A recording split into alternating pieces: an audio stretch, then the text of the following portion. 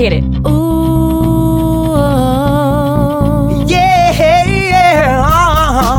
You're listening to Pod Me If You Can. This is Pod Me If You Can. Movie reviews by David and Lloyd. An Australian podcast on your favorite movies. Go to www.podmeifyoucan.com. Welcome to Pod Me If You Can. I'm David Farrell. And I'm Lloyd Hughes. Today's film is Trainwreck, starring Amy Schumer, directed by Judd Apatow. Just a heads up, we'll be talking about Trainwreck with spoilers in mind. Girls, your mother and I are getting divorced. Monogamy isn't realistic. Monogamy isn't realistic. Again. Monogamy isn't realistic. I didn't understand that word at the time, but now I know exactly what he was talking about. Saturday, I would love it if you were my date. I can't do that because, you and I won't ever see each other again. I wake up late every morning, manager's calling, I'm still yawning.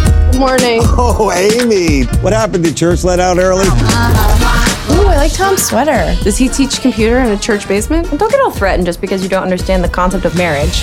You dress him like that so nobody else wants to have sex with him? That's cool. Hey! Hold on, I was drunk last night, now it's all kicking in and I don't feel right. I'm just a modern chick who does what she wants. Last week, it was this guy. Is that wine in the box? Hey, Mark Wahlberg, shut up. Mark Wahlberg?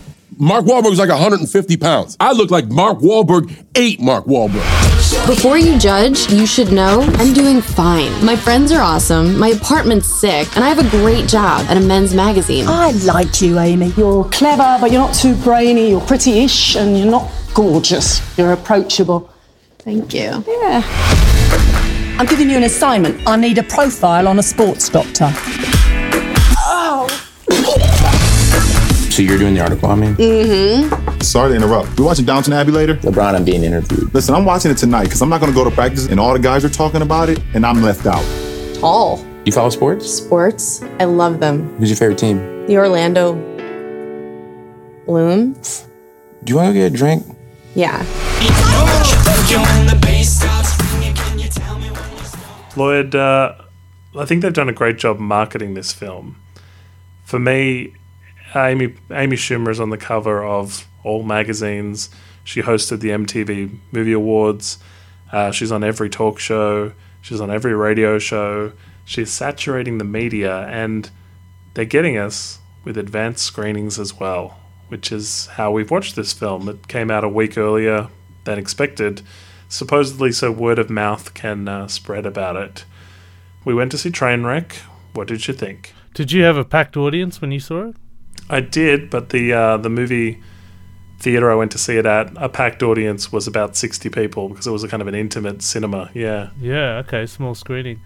So it was full, but still not a huge number. How about yourself? Yeah, I had a decent-sized audience for my one. I saw it on a Sunday day, so probably not the best time to see it. I think the best time to see a movie like this would be a Friday night or a Saturday night. Of course. So Judd Apatow, let's just quickly get into his back catalogue. 40-Year-Old Virgin, Knocked Up, really good stuff. Funny People, This Is 40, which was his latest offerings, not so good. This Is 40, have you seen that one, Lloyd? Well, I find Judd Apatow, he's such a huge presence in the comedy world, and he's reinvented and created subgenres of the comedy genre. He's such a beast of a producer as well, but he's only directed 5 movies, as you've just listed there, which I was shocked at, because I always hear his name. When it's Apatow Productions, it's the Anchorman effect. Exactly. And then I was looking back at his catalogue, and yeah, it's only 5 movies. I think his real strength is producing. I actually don't think he's a good director at all. I really struggled to get through his movies. He brings a lot of heart to his films, which is more than what I can say for a lot of movies. But his pacing is so terrible. He has no idea when to cut a scene. It just gets to a point where it becomes painful. There is a scene in Trainwreck with a cameo with Matthew Broderick and a few other sports stars that I don't know much about. I know LeBron James, but I don't know the other sports stars. My cinema, every joke in that scene just failed. The movie audience I saw it with didn't laugh once. and it just became this long, drawn-out, painful scene, just getting to these awful punchlines. That's what a Judd Apatow movie is for me. It's just this awkwardness, just trying to get through it. Like, it's so long. His movies are so long by about 40, 50 minutes. Like, I love Anchorman and all that, but at least those directors had the discipline to cut it down. I don't think, because Judd Apatow calls all the shots, I think he just wants to put everything he's filmed onto screen, and it's so hard for him to cut it down. Like, I really do believe if they're going to release this on DVD or Blu-ray, they're going to have, 2 more hours of scenes that he had to put on the cutting room floor. So what you're seeing in these movies are just really overlong sequences, I think. It's true. This is 40 if you haven't seen it. It goes on for far too long, and every scene feels like it could be cut down, and it just drags out the entire movie. Judd Apatow has been good for producing, I agree. In his work too, I mean, he's a producer on Girls, which helped launch Lena Dunham's career. He seems to find strong females, which is an interesting trait. Like, he's, finding funny people, he's finding interesting projects, but he is finding people and then just kind of workshopping their own work. So Amy Schumer's stuff seems to be, from her life. And her father was in a wheelchair. I assume he's still alive. I haven't heard that he died. He obviously dies in the movie. Spoilers, you all know. But as well, I'm guessing all the monogamy isn't realistic stuff, and, her from her own life. I'm assuming most of that is real. There's a stand-up clip as well where she retells a story on stage, and it's almost exactly the story from the baby shower in this film. And the punchline is different, like it's different for the film. I'm guessing all the punchlines were improvised. There's some featurettes you can see on YouTube about this film, and I honestly thought there was going to be a blooper reel at the end of this movie. It felt like the kind of movie that needed one. It didn't get it. And are there usually blooper reels in Judd Apatow movies? Like the Anchorman had one. If I'm remembering correctly, Knocked Up or the 40-Year-Old Virgin, I'm remembering blooper reels. It just felt like the kind of movie where, excuse me, you want to be laughing on the way out. I don't know, no blooper reel. Anyway, there's lots of deleted scenes and bloopers and stuff you can find on YouTube, featurettes for Trainwreck, but... That's interesting, yeah. Yeah, like none of it was in the film. I would have enjoyed that, actually, like having a blooper reel at the end. It felt like the kind of fun romantic comedy thing to do at the end, show how much fun the actors had making the movie. Maybe they didn't have that much fun. I don't know. Well, Amy Schumer wrote this story, and as you said, it's a very personal story. I think she is a super talented comedian with a very sharp intelligence, and I think Apatow really challenged her in this movie, going from her bread and butter of comedy and then pushing into the harsh complexities of, New York upper class relationships, I guess, because this, I'm not too sure. Like, I usually judge how wealthy the characters are in the movie from their houses, but because it's set in New York, everyone lives in apartments, I'm assuming they're very wealthy people, especially the doctor, and I think she's like upper middle class maybe, because she has an apartment in the city, so I'm not too sure. And then most movie characters do, I suppose. It would be a sad story to see them living out of a dumpster. Especially with her sister and the relationship she has with the guy, they have a very beautiful house, and I'm assuming that's in New York, so they're a very upper middle class sort of situation here. And she did grow up wealthy up until 9, I think I read on a Wikipedia. I'd have to look into it a lot more. And Apatow also throws her into the direction of loss, and I think that's heavily in the funeral scenes. Like, she really has great drama there where she, it's the reason it's so effective, and I read reviews of people actually crying in this movie, is because Apatow allows Schumer to show off her reaction and how much she loved her father and how much she misses him and everything like that. It just really melts the hearts of audiences. So it's a really interesting showcase of Amy Schumer's abilities, I think. Yeah, but it did head into drama more than comedy in large sections. So you got a decent break from the comedy, but the way they're selling it is obviously laugh a minute. The whole thing is funny, but there is an actual story in there. Do you think people were shocked to see such heavy-handed drama? Well, I think, like you say with Judd Apatow, he lingers in every scene, and I think the effectiveness of those were killed a little bit by how long they were. He sort of stayed with it for too long and gave me time to think about it all. An example is that the father didn't really get any redemption. They were digging through all of his stuff, found his snow globes and everything. Couldn't they have found something that said that he really did love the mum, or something that showed that he loved the girls, or something redeeming? Like, you're going through all his belongings. He's got Mets stuff and whatever, and they don't like their dad. That's fine. He's screwed up their childhood and tried to push his own values on them and that sort of thing. That's fine. But I sort of thought the film was lacking in that he dies, and then at the funeral, all they can say is he was shitty and that he was an asshole to all of you, and that's fine because he was still one of my favorite people. So it sort of felt like I was waiting for the bit where he was redeemed. He didn't even get to kind of say to Bill Hader's character, you're good for my daughter, or anything, that implied he was... I still kind of like the last scene where you see of him, like he's telling her, like, he's just setting you up for the big fall. Like, there's this really tough love with him that that's the way he is. He always just says it like it is, or says what he thinks it's going to be. There's no two ways around him. He's just going to always play it straight and what he thinks, and I think that's just his character, and they love him for that, I guess. But I don't understand, because she does say at the funeral he actually really did love our mother. I never got that. I only got that. Yeah. So I there must have been. There's so many scenes in the trailers, and there's so many trailers for this movie that aren't in this movie at all. So I'm assuming there's a lot more to this that was on the cutting room floor. But yeah, I didn't quite understand what the relationship was between him and the mother, other than the big opening scene, which was really brilliant, where he's going monogamy. Yeah, monogamy doesn't work. Yeah, which is not really, when you go to see a movie with your wife, you don't want to start a movie with monogamy isn't realistic. But you mentioned the cutting room floor. There is a scene that it's shown in all the trailers where Bill Hader is riding a horse and carriage, and she's in the back. And in one of the featurettes I watched, which was just YouTube, Bill Hader's playing basketball against LeBron, which we'll get to, and he says, she made me steal a horse and carriage, but she's awesome, sort of thing, right? Like, he's just talking about his girlfriend. And so that scene must have been as kind of part of the montage of them dating and getting to know each other.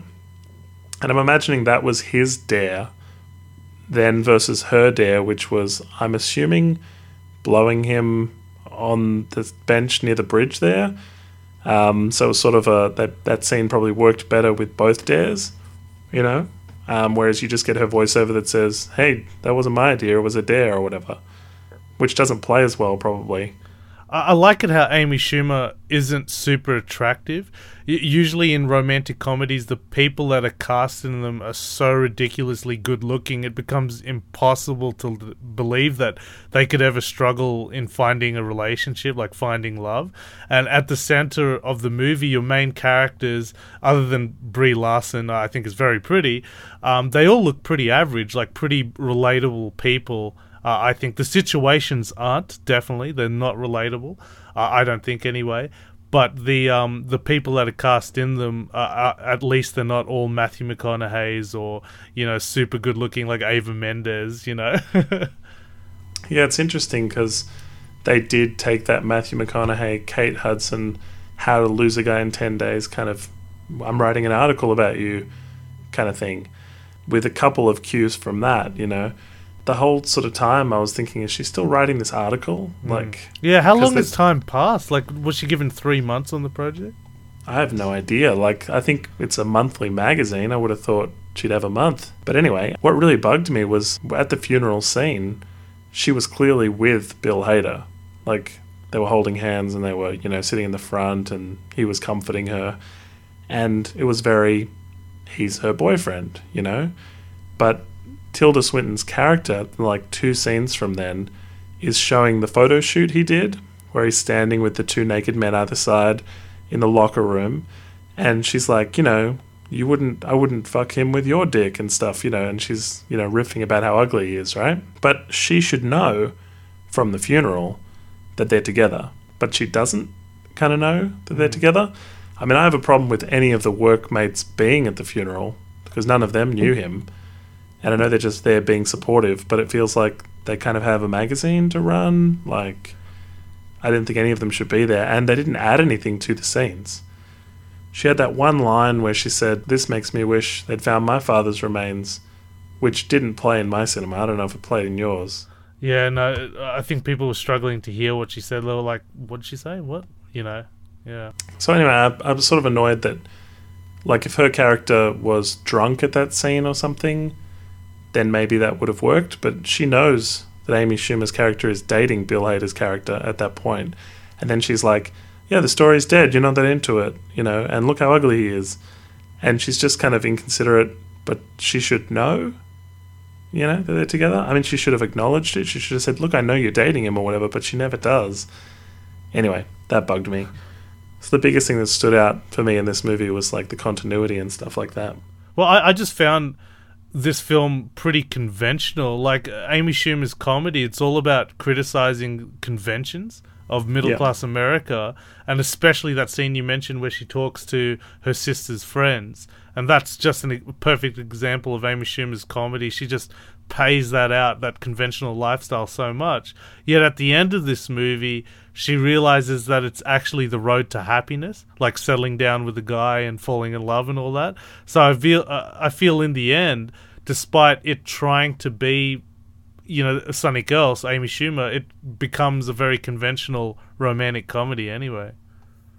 Yeah, I read that too. I kind of thought, like Judd Apatow says, that the film is about what does this type of person do when they meet the right person and they are not really emotionally ready for it. Whereas I kind of watch it and I think, like, at some stage, the actions she's taking when you hit a certain age, it's not cute anymore. Through your 20s, maybe hooking up with people and, like, you know, figuring out who you are and what you like and all that sort of stuff is more acceptable. And then into your 30s, and, you know, I'm not sure how old Amy Schumer is. I don't want to say into your 40s. I don't think she's 40s. No, but I think she's early 30s. Yeah, so in her 30s. And at some age and some stage, this isn't cute anymore. And maybe though she can still meet guys and hook up with them, like, it's a bit more meaningless. And she's as she says in the movie, she says, "I'm broken," you know. The whole sequence where she cleans herself up, you know, she gets rid of the booze and gives the box to the bum on the street, was almost exactly like a scene from Knocked Up, where Seth Rogen decides to stop smoking weed and clean himself up. And I've seen the film compared to, like, Knocked Up, but with a chick. I actually only got 20 minutes into Knocked Up. Well, it's similar to this, I guess. Some people have compared this film to lots of different stuff, but I was watching... I watched about 20 of the skits from Inside Amy Schumer, because Comedy Central's put them all on YouTube, and I think it's like another one of those market saturation things, you know, in the lead up to this film and lots of other things being released. I don't know why you would buy Inside Amy Schumer, because it's all on YouTube. So I watched about 20 of them, and their premise leading into, like, a dirty punchline, pretty much, which seems to be her style. So, you know, she'll say the C word or something at the end. And I mean, I'm not laughing out loud. I can appreciate that people would find some of this funny, but I don't think it's really for me, which, you know, I mean, I think I got suckered into the whole train wreck thing too, though. You see her being the great it girl and, like, flash in the pan and, like, instant marketing success, you know, and she's on all these covers and everything. I was like, all right, that looks pretty funny. Judd Apatow. He's got some films behind him. Yeah, I'll go.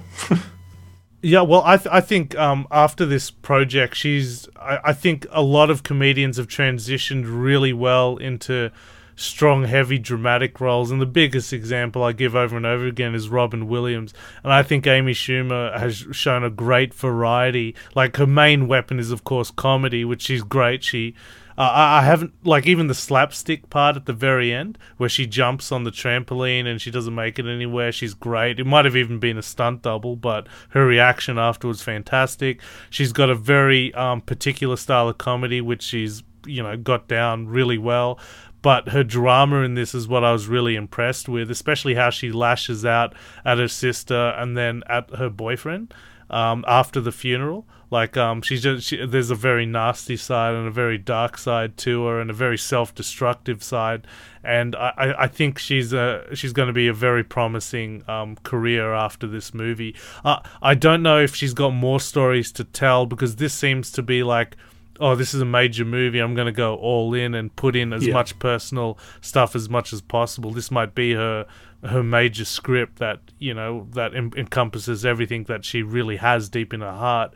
But what I'd like to see her, you know, is cast not as just a supportive role, but just as a, you know, a very strong, heavy, dramatic role. I think she could pull it off really well.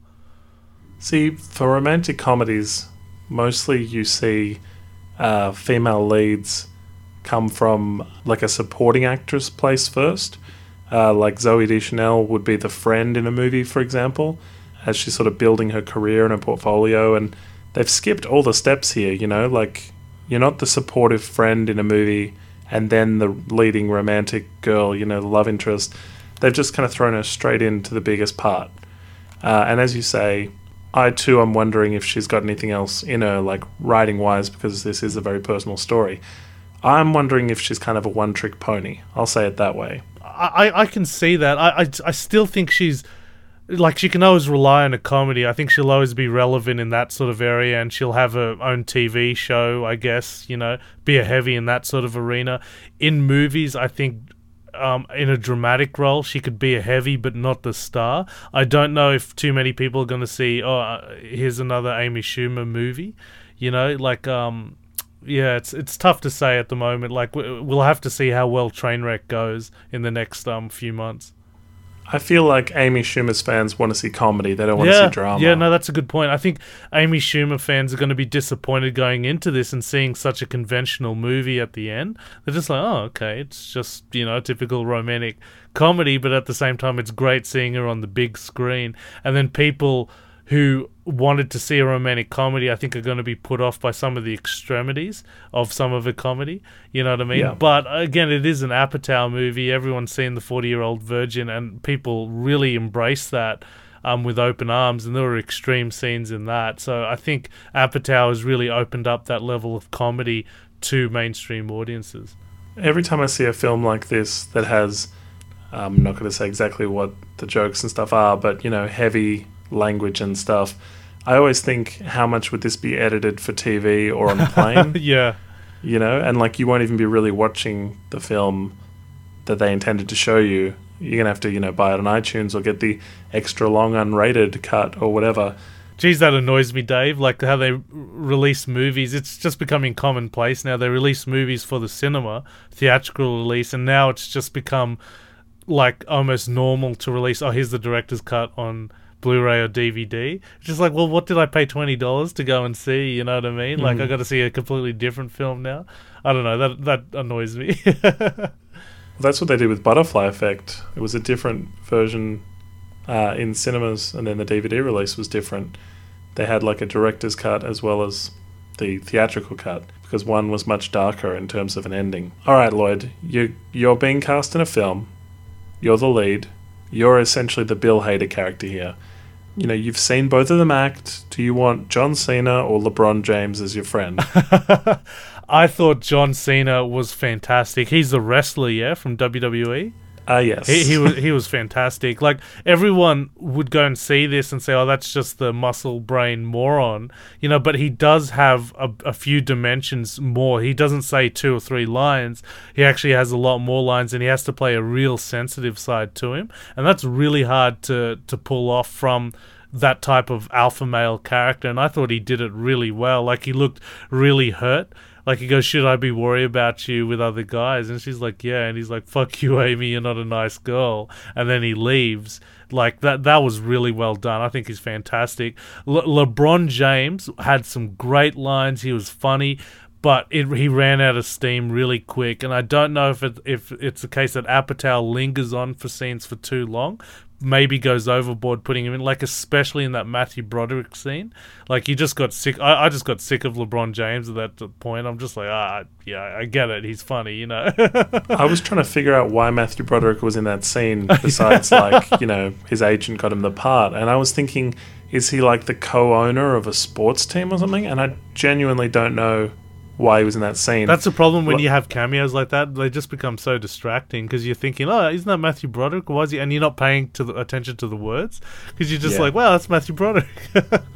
And I mean, I don't know the gentleman's name, but he's the announcer who was commentating the entire interaction. I hear him all the time as well. I don't know his name. Yeah, but he was saying like Matthew Broderick's finest work, finest acting since what was it? This is going to annoy me. People are going to be Ferris yelling. Bueller's Day Off? No, the one where War Games. Oh yeah, he did say that. Yeah, best acting since War Games, which is obviously years and years ago. Yeah, and so he's just kind of ripping into Matthew Broderick. Maybe he was just there to be a punchline. Look, for me, I noticed LeBron's acting a lot, which took me out of the movie. And I was happy enough for him to be there. It's nice to see him try and be on the big screen. But can you imagine Australian actors if we put them in movies? Like with no acting training or anything? I don't think... just put Warnie in a movie. You know? It doesn't seem to fit. This is something that only the States can do. You know, they do it with Ronda Rousey. Yep, in Entourage and Fast and Furious 7. Both reviewed on this podcast. And, like, in both situations, it's like, well, she is a UFC fighter, not an actress, but she sort of gets away with it a bit more. I mean, I don't know, LeBron... I don't know if he did any acting training or anything for this. You do see some of the scenes in those featurettes on YouTube where Judd Apatow's yelling things out. Like, he's just yelling things out for them to say, and that's kind of what they did in Anchorman as well. Like, he'll just throw out suggestions and let them riff and improvise, which it can work, it can not work. Yeah, well, I think a lot of lines, like the crowd I had laughed a lot of times with LeBron James. But again, I think Apatow just overused him a bit too much. He should have cut him down a little bit more to make him more effective. Because I'm going to use that word again, which I used heaps in our last podcast. It diluted his effectiveness a lot, like towards the end. But he did work. Like, I laughed at the Downton Abbey bit. I thought that was really funny. And then I laughed when he sat down next to Amy Schumer and is going, "Don't you hurt him?" You know, that was really great. And that mean look he gives her. And then he's quoting Kanye West. You know, that was the highlight for me. Yeah, that was really good. He's just like, everything you're saying doesn't apply to my relationship, you know? Is that a basketball analogy? Yeah. Whereas John Cena, you get that one joke about him where she says it's like fucking an ice sculpture. And then when he's walking away, you know, when the I sad saw you from Hulk, behind, you look like a boy. Oh. Yes. And there were scenes on the featurette I saw where John Cena's saying different stuff, you know, and it's all sort of blooper worthy. Yeah, where he's talking about himself, and that's what makes him come. How his workout and how many reps he did and stuff. Like, that's what he's really into. Yeah, look, for me as well, there's enough John Cena in the film that it's more sort of hilarious, I suppose. LeBron was overused. Exactly, yeah. But how much was John Cena dying to get out of his jean shorts and show everyone his butt in this? That's, like, he's all thighs. Your brother's a bodybuilder. Is that the kind of shape he's going to try and get into? Is that... He's an ice sculpture, man. Don't forget to rehydrate. Yeah. I mean, that seems like stunt casting, though. You want to get butts in seats. So you're trying to get a WWE wrestling audience and tell them, oh yeah, if you watch this movie, you will see John Cena's butt, or John Cena's naked in his sex scene, or whatever. I feel like that's like butts in seats. And this film has a $35 million budget, which is modest, you know, and it's already made its money back. So already it's a success, and advanced screenings have done that. You know, it hasn't officially been released here yet. It is released in the States, but here in Australia it's coming out like Thursday, and we're recording this episode just before then. I think it'll be released after the opening weekend to give everyone a chance to watch it. But yeah, Like, it's a success, Lloyd. It's a hit. Yeah. Do you think it'll be a big hit internationally, or just with, you know, like the Americas, the UK, and Australia? Well, that 35 million budget doesn't include marketing, which must be 100 million. Oh, yeah. You know, they're flying everyone around. Everyone's on everything. I guess it is. It's the kind of film that is ultimately very forgettable. They're trying to get everyone's money right now, and then the DVD will have lots of unrated whatever, and that's the end of it. What's your favourite Judd Apatow movie? Probably Knocked Up. Well, okay, yep. Have you seen? And you've seen all of them, obviously. Yeah. Funny People is not like the title suggests. It becomes very dramatic. The 40-Year-Old Virgin is like funny all the way through. Everyone can relate to it. You know, Knocked Up is then the film that makes Seth Rogen a star. Funny People, Seth Rogen and Adam Sandler, but it's far too serious. This is 40, takes two characters from previous film and puts them in a very unfunny marriage situation. He does this thing, Judd Apatow, where he casts young people and old people, which is, you know, it's real, it's life. He puts little kids and he puts elderly people in his films, and it's hit and miss, you know.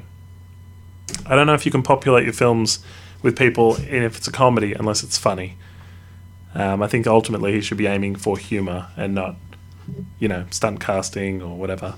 It's as you say, it becomes more of a marketing strategy than as a dramatic strategy, because if you're going to have those big cameos, it distracts from the drama, and it's more to get butts in seats, sort of like Entourage. But in a way, it works for Entourage because that's the environment that the movie's set in. You know, it does seem a bit shoehorned in a few of Apatow movies. I've only seen one, The 40-Year-Old Virgin. My reaction, I loved it when I first saw it. And then I rented it again. Oh, we got to check this out. We watched it again, and it was so long. Like, you know, the few jokes, there are only like 5 or 6 jokes really in there that made me laugh hard. And that, like, begs the question, is it worth spending $20 on a movie to get 5 or 6 laughs out of it? Like, you hear people go, oh yeah, there's a few laughs in that movie. Is that worth $20? To me, that's a hell no. But to, I think, people who want to have fun on a Friday night or a Saturday night, I think this movie is one of the best you can see with a big crowd, because you're laughing, you know, that whole way through it. So it'll be a good, funny experience. But my personal favorite Apatow movies are none of the ones that he's directed, but the ones he's produced: Cable Guy, Anchorman, the first one, and Talladega Nights. I absolutely love those movies. And the thing about those is, and Anchorman especially, is they're quotable. For me, Trainwreck is like chewing gum, and you enjoy it for a bit, and then either the flavour goes or you leave the cinema and it's done. You know, it's disposable. I read some reviews where people were saying they would have rather watched the Daniel Radcliffe, Marissa Tomei Dog Walker movie, which looks terrible, but I think that's the point. Like, that's the joke, is that it's this art film that's weird. And apparently there were pictures in like women's magazines and stuff, like photos of Daniel Radcliffe walking all those dogs, and people were like, oh yeah, he's shooting this new movie. And like, you know, people didn't know what the hell that was. I like how much heart Apatow tries to put interject in his movies. I've only seen really 2, Trainwreck and 40-Year-Old Virgin, but just from those 2 examples, he tries to have so much heart in his movies. So I got to admire him for that. He just needs to hire an editor who just tells him like it is. No, we need to cut this. This is just awful, you know, because I know his background is a producer. He owns that Productions, as you say, Apatow Productions. So he is the big dog in this, and he calls the shots.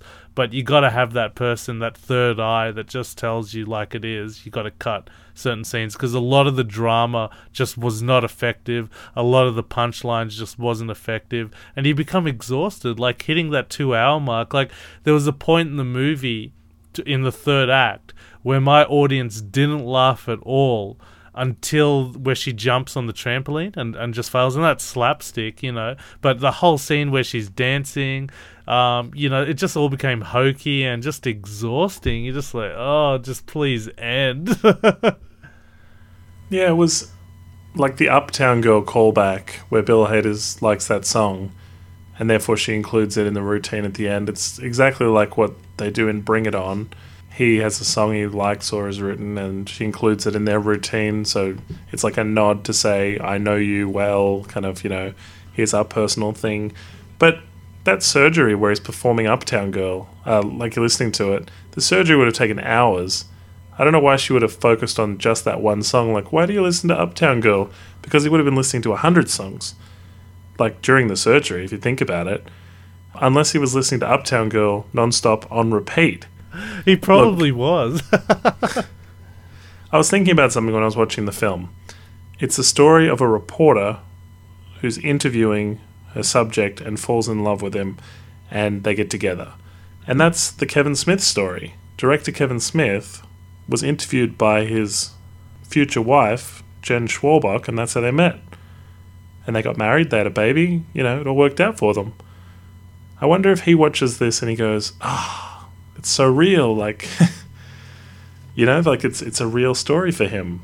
Tilda Swinton, kind of trying to steal all the scenes. There was enough of her playing a British boss. I think she was channeling Russell Brand a little bit. Yeah, she was very unrecognizable in this movie. Yeah, I felt like the magazine scenes didn't work and that I kept waiting for somebody to turn up. I wanted to see like a love interest, like a subplot with a love story between a couple of the people that worked there. I'm shocked people still buying magazines. Exactly. This wasn't a web-based, sort of publication. Yeah, it's true. It did have a very big office. Yeah, subplot with like a romance between two of the writers. Didn't care which. And the other thing I was looking for was a cameo, like another celebrity cameo. Like, here's James Franco, he's on the cover this month, or here's so-and-so, he's on the... Ryan Phillippe, they mention him... Phillippe, I think it is. They mention him by name, but then you don't see him. You could have easily had someone famous come in and be like, hey, I'm here for my photo shoot for the cover or something. Another opportunity for some comedy and stunt casting, but they didn't go for it, so... What got the biggest laughs in your cinema? Probably John Cena. Okay, yeah. Like a few things he said where he was doing all the like, you know what I do to assholes, I lick them. Like all the stuff which was gay and like, we'll make a video, we'll make a movie. And like he was insinuating like that he was going to hook up with the guy. Everyone was like laughing at all that stuff. Did they find when she slept with the 16-year-old intern, did anyone laugh at that scene? In your cinema? Silence, wow.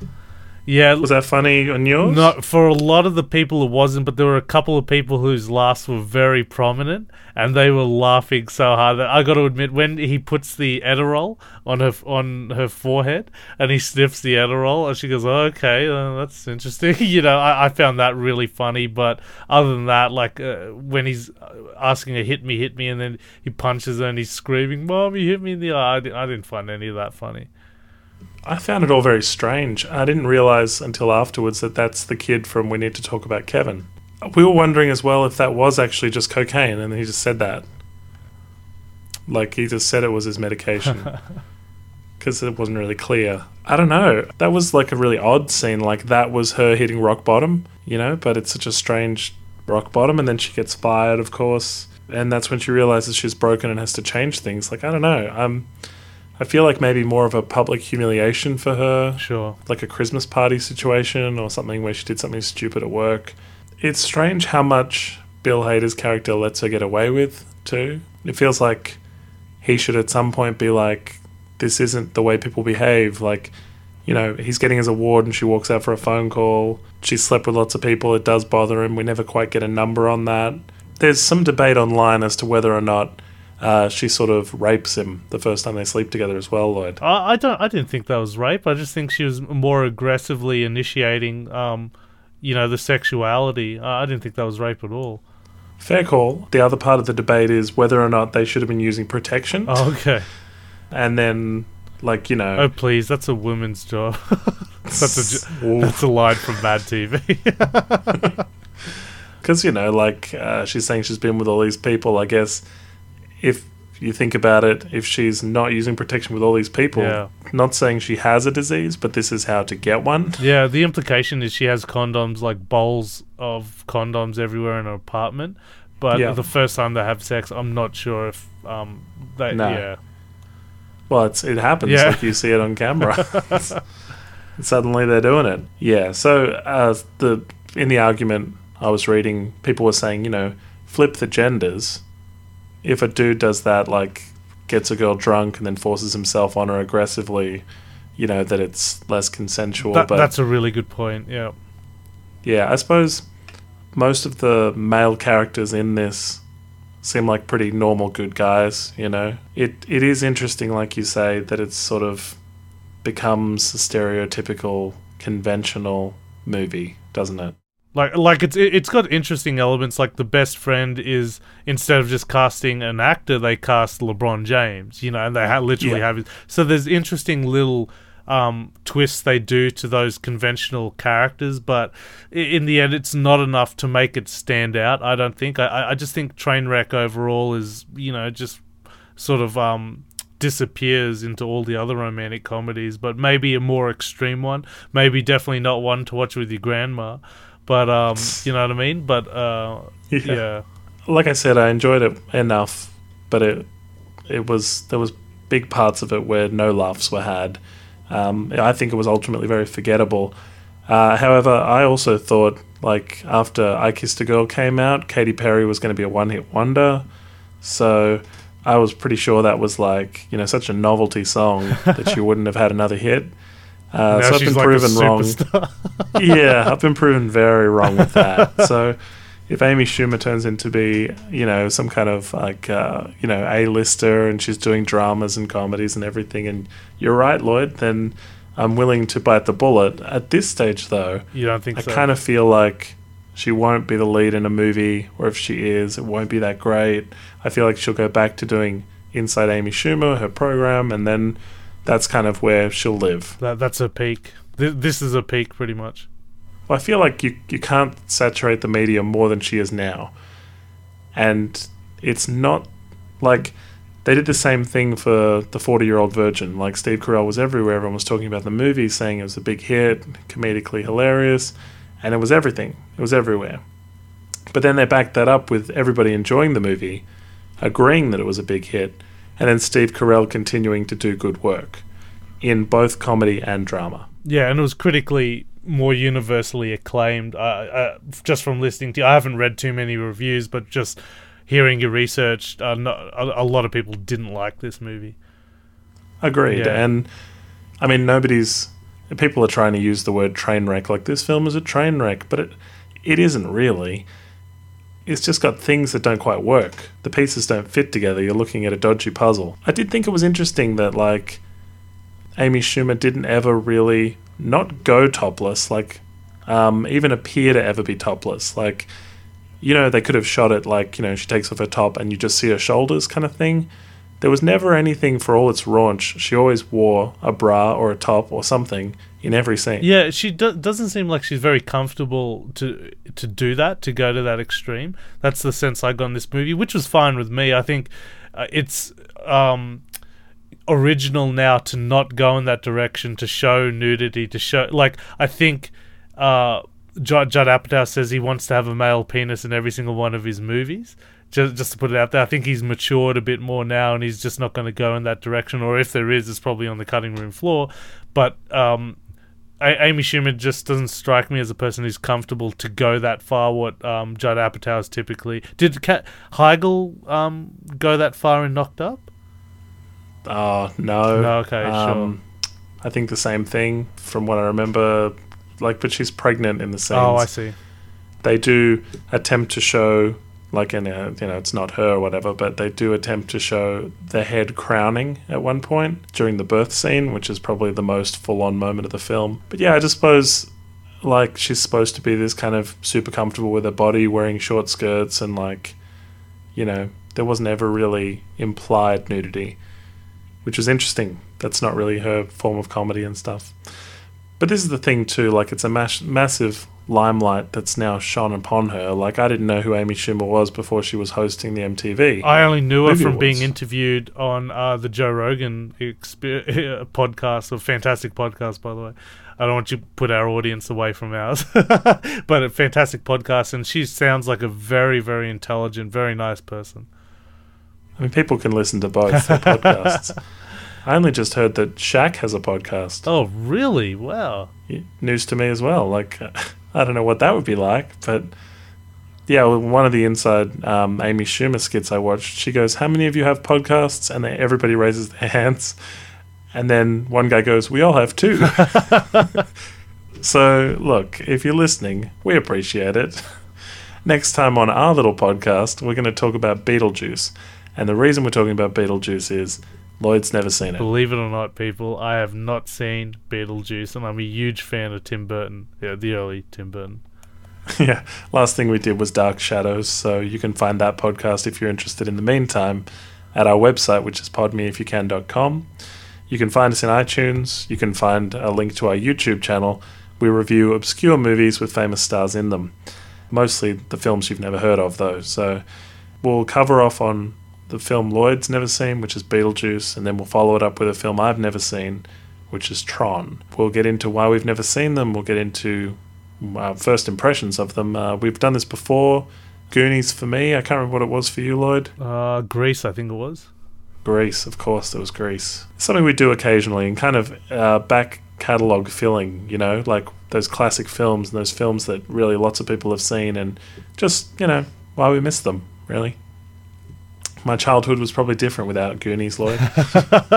Could have been a completely different person. Yeah, absolutely. Led you on a different path. If you guys have any suggestions, like you guys want us to do more films like that, just leave a comment on Facebook or send us a message or on Twitter, and we put our requests like right away at top of the list. We try to get to them as much as possible. Yeah, we've had some good ones in the past, and the bonus thing about suggesting something is if we choose your film, we'll drop your name into the podcast. We'll say, so-and-so suggested this. Thanks heaps for your suggestion. Let's get into it, you know? And that kind of, you can't buy that kind of popularity amongst your friends. You'll be the coolest kid in school.